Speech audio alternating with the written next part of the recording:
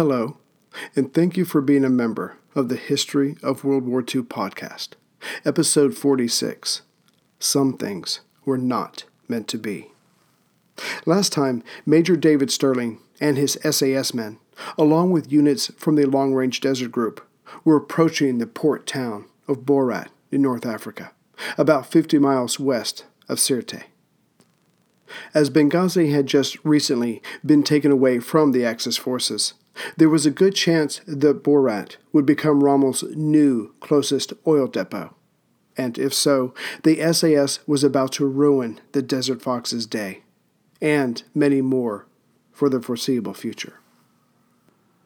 Thinking in broad terms, Stirling had even brought along a wooden canoe to be able to get up close to any ships in the port, and so plant his Lewis bombs. Sinking a ship in the harbor would effectively block the port from any other ships docking there, hoping to offload thousands of tons of the vital substance that made his war machines go. But David wasn't the only one after Borat. The RAF representative had explained to Stirling when he was in Cairo that they were coming after the port's facilities too during the night of January 24th to the 25th. So whatever David was going to do within the limited time of the moonless nights, he'd better do it on the night of the 23rd to the 24th. When David and his team, along with the LRDG, set out on January 17th, 1942, from Jalo, the group consisted of 6 transport trucks and 1 wireless truck, all property of the LRDG.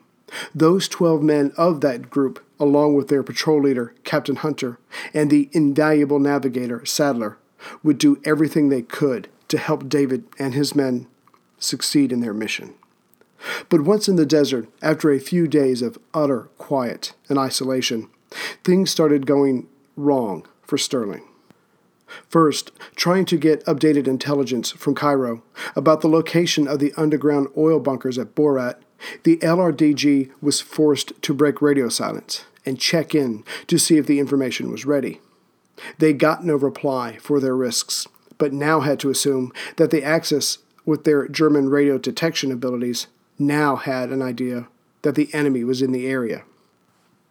Next, the assembly-required canoe broke when the truck carrying it hit a hole, causing the craft and the men to bounce around.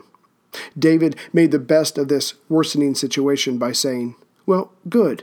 Now we don't have to carry a damned canoe through the desert, and we can focus on the facilities on land, thus speeding up the planting of our bombs."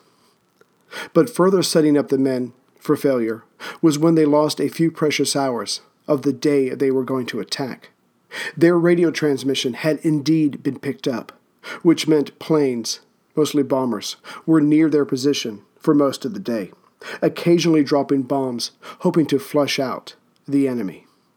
And whether it was the luckiest of bombs or some other circumstance, the wireless truck and its 3 operators were never seen again as the group reassembled after the last attack. Whatever happened, there would be no contact with the outside world until they returned to Jalo. Because they were behind schedule, the night was utterly black, and the silence remained as they closed in on Borat.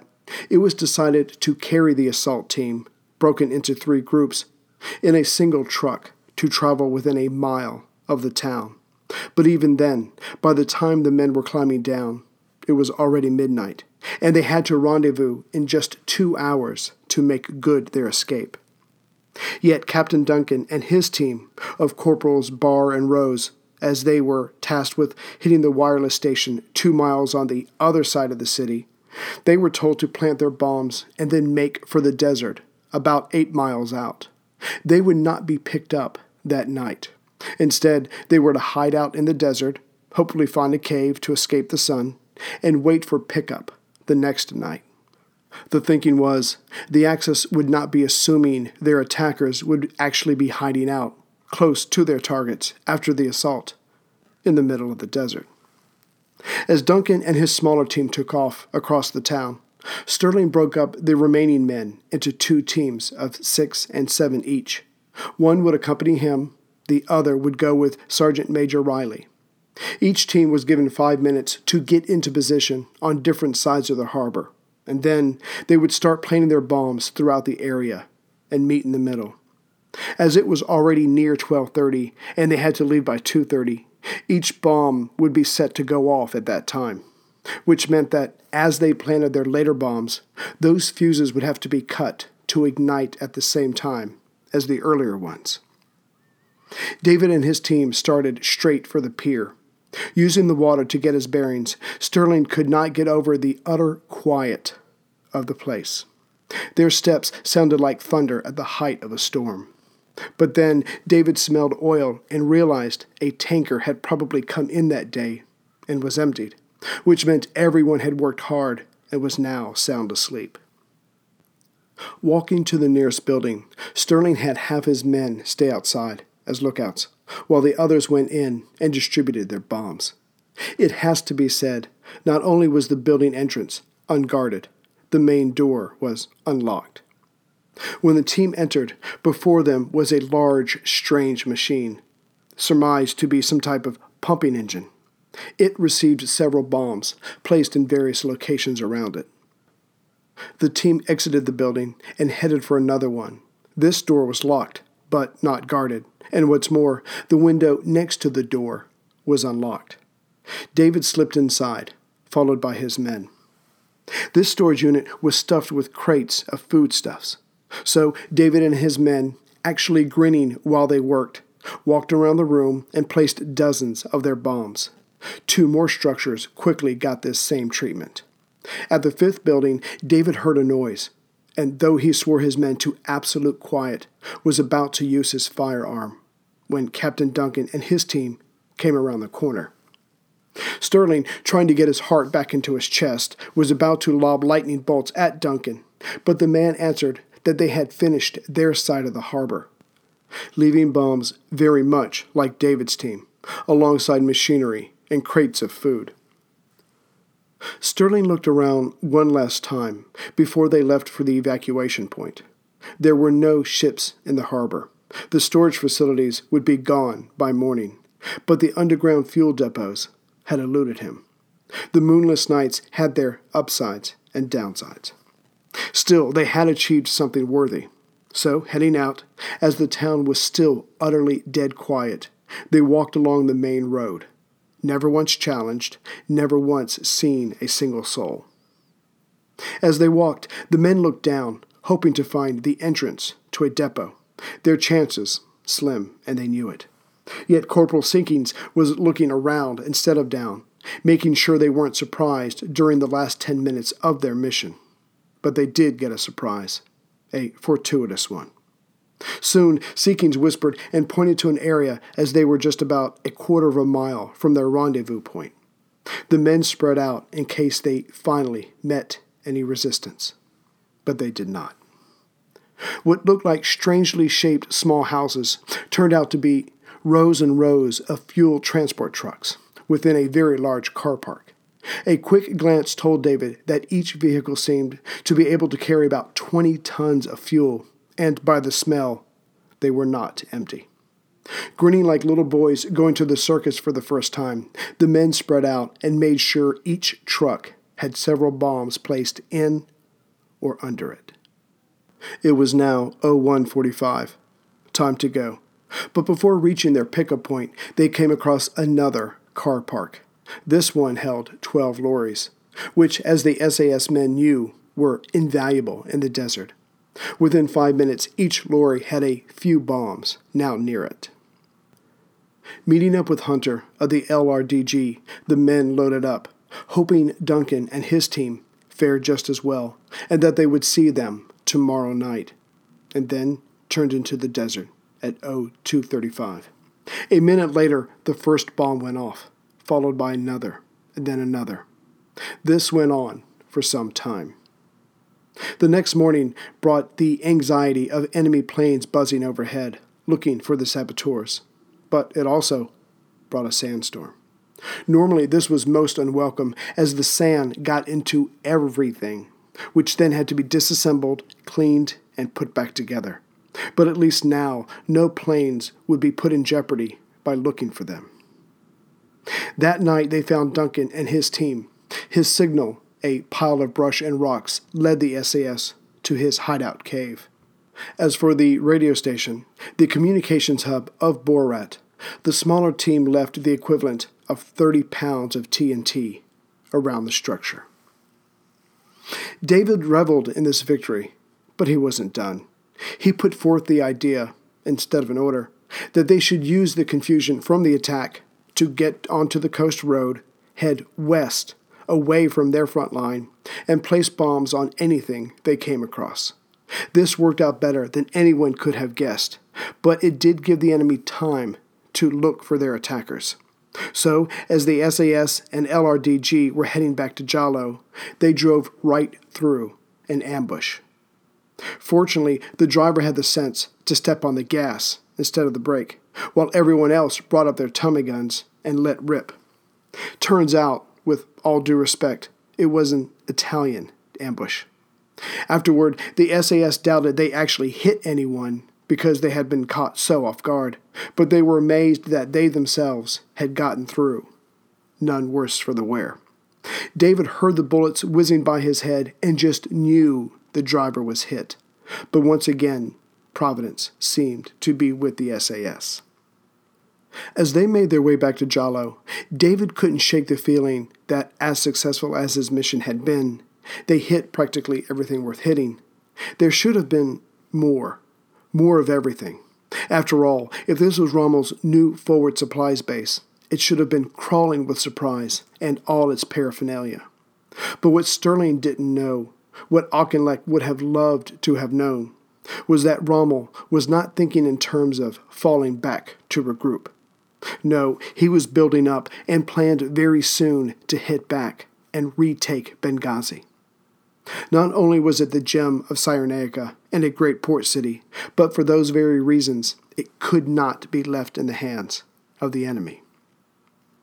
On January 12th, when David had flown back to Jalo from Cairo, Rommel's army was quietly sitting at Mersa Brega along the coast, about 150 miles south of Benghazi, between Agadarbiya and Aguila. On that same day, Auchinleck wrote to Churchill that the Axis army seemed weak and appeared to be falling into disorganization. The silence emanating from Mersa Brega continued for another 9 days. But then, on January 21st, 24 hours before David radioed in to get the updated information about the underground oil tankers, the Desert Fox tore out of Mersa Brega, astonishing the Allied men before him as well as Auchinleck. Within 8 days, Benghazi was back in his hands, as was most of Cyrenaica. The bulk of the Allied forces, not captured, had been pushed back to Gazala, and it was there that the C&C Middle East decided to firm up his lines. Auchinleck also hoped the Desert Fox wouldn't continue to push, because, quite frankly, the British weren't ready. But of these events, the SAS and LRDG knew nothing, being without their wireless truck. Yet, getting the feeling that something was off, Hunter, the leader of the LRDG, brought out his personal wireless set and eventually was able to pick up the BBC. Only then did they learn of Rommel's advance. Ironically, the position of the front line didn't really affect the SAS work, but they were affected by the fact that most assuredly Jalo had been abandoned, and their supplies were such that they had just enough to get them back there. Also, if it wasn't already in German hands, it was probably being watched by the Axis to capture anyone who went to Jalo. In this, David was half right. Jalo had been abandoned, but the Germans weren't there yet. But instead, there had been dozens of traps left by the angry SAS men who were forced to head east and leave David behind. Fortunately, none of the men with David picked up the wrong item as they returned to camp. As the SAS men moved to their new home, Siwa, about 200 miles east of Jalo and just over 200 miles south of Sollum and Bardia, David, the ranking officer, returned to Kabrit near the Suez. There he found a despondent Paddy Mayne who refused to be left out of any field work from now on. So David put Sergeant Major Riley in charge of training and Bill Cumper, whose Cockney accent charmed the French soldiers, in charge of ordnance. With that settled, David got back to the future of the SAS. As Auchinleck was building up his forces behind his Gazala line to then surge at Rommel, David calculated that he and his could not attack until sometime in March, the next period of moonless nights. And in that interval, both sides would be stockpiling reserves of men and material, which meant that any damage the SAS could inflict would hopefully keep the Axis in check while giving the Allies a true advantage. And soon the details were worked out. Bill Fraser would take a small group and see what damage they could do at Brasse, about 50 miles to the northeast of Benghazi. A new man on the team, who had been put through his paces, Lieutenant Dobb, would be the leader of another small team, who would attack Slanta, located between Benghazi and Derna. This left Paddy and David to hit the airfields Burqa and Benina, just outside Benghazi. But David Stirling wouldn't be David Stirling, the Phantom Major, unless he considered really taking the war to the enemy. He didn't go in for the amassing of armies clashing at each other. He truly believed that it was possible, especially in the desert, to bleed the enemy to the point that they would not only be able to fight, but be unable to defend themselves, and thus see the folly of their attempts. So, in the midst of helping to check Rommel and soften the way for Auchinleck, David planned on a raid of Benghazi itself, the jewel of Cyrenaica. But it was not to be an amphibious assault. Well, mostly. The SAS would drive into the major city, bold as brass, assemble their canoe that had been damaged on the way to Borat, cut through the wire that lined the water side of the harbor, and attach his Lewis bombs to damn near everything he could touch. Ships, facilities, storage units, anti-air guns, barracks, ammo dumps, repair facilities, whatever would inflict the most significant damage. Of course, David ran into static with this idea. He always did. But he kept calm and just kept asking for the right personnel to make his Benghazi raid possible. And in the end, everyone else just grew tired and gave up fighting him. And by this strategy, he gathered his crew. From the Middle East commandos, he acquired Gordon Alston. From the Special Boat Section, he nabbed Lieutenant David Sutherland and Captain Ken Allett. But to truly test the defenses of Benghazi, David was introduced to a Belgian businessman, Bob Malot, who had done business in Alexandria and North Africa before the war. Malot suggested taking 2 Senussi warriors with him, as David would be approaching Benghazi from the east, from the Jebel mountain range to the east and southeast of the city. These 2 men not only knew the area well, but would not raise any suspicions if they approached the city, as their tribe was stationed at the base of the mountains. David quickly agreed. Once they settled down at the base of the Jebel Range, Paddy departed for his raid. The 2 Senussi warriors headed east to reconnaissance the defenses of Benghazi. When the 2 men came back, reporting no roadblocks, Stirling was hardly surprised, and so told his men to load up. The team, consisting of Stirling, his newly acquired specialists, and 2 SAS men, had no trouble entering the town after dark. Yet it all came to nothing, as their boat somehow, again, got damaged and refused to inflate. This model was supposed to be to make up for the mistakes of the last one. But David decided not to give away that the SAS had been there by bombing unimportant targets. They would return with a better boat. While waiting to take another crack at the big prize that was Benghazi, Stirling soon set out for Benina. Actually, he made 2 trips there. The first time, the airfield was deserted, but the second time, it was stuffed with dummy airplanes. It seems the enemy was catching on to him. Yet he did manage to find a storage of torpedoes and so helped them explode long before they got anywhere near an Allied ship. As the larger team reassembled, David found that he had done better than most. Only Paddy Mayne outdid him by destroying 15 aircraft at the Burqa airfield. Those lost planes would not be able to hunt for the SAS or for British ships in the Mediterranean, which before too long would grow in importance and would in fact come to dominate the lives of the SAS, every soul on Malta, and Auchinleck's career. As Stirling was about to make his second attempt at Benghazi, he told Fitzroy McLean to find a watercraft that would get the job done and to test it before they set out.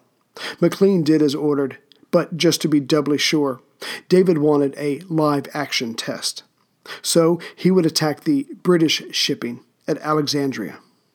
But just as he had done against his own side's aircraft at Heliopolis, the limpets magnetized to the hulls of the British ships did not contain explosives.